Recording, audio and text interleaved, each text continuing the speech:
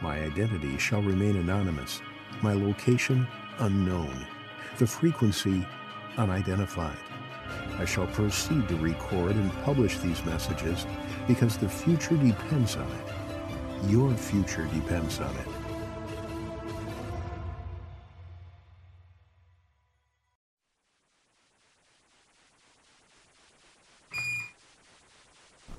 Houston, hope you are reading this.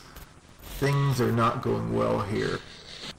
Atlas indicated rovers did not make it back from the crash site. There was no tracking beacon placed. Atlas says he lost comms with them. No indication what has happened.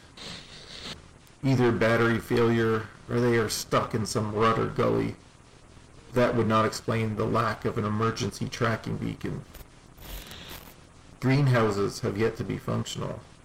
I've set my goals to start that as we are down to one rover, number 3, and Atlas. Atlas has diagnosed the dish in the repair bay, but it started a fire. It was extinguished, but dish is now impossible to repair. All internal assets are destroyed. My only hope now for communication is to simply rely on this method.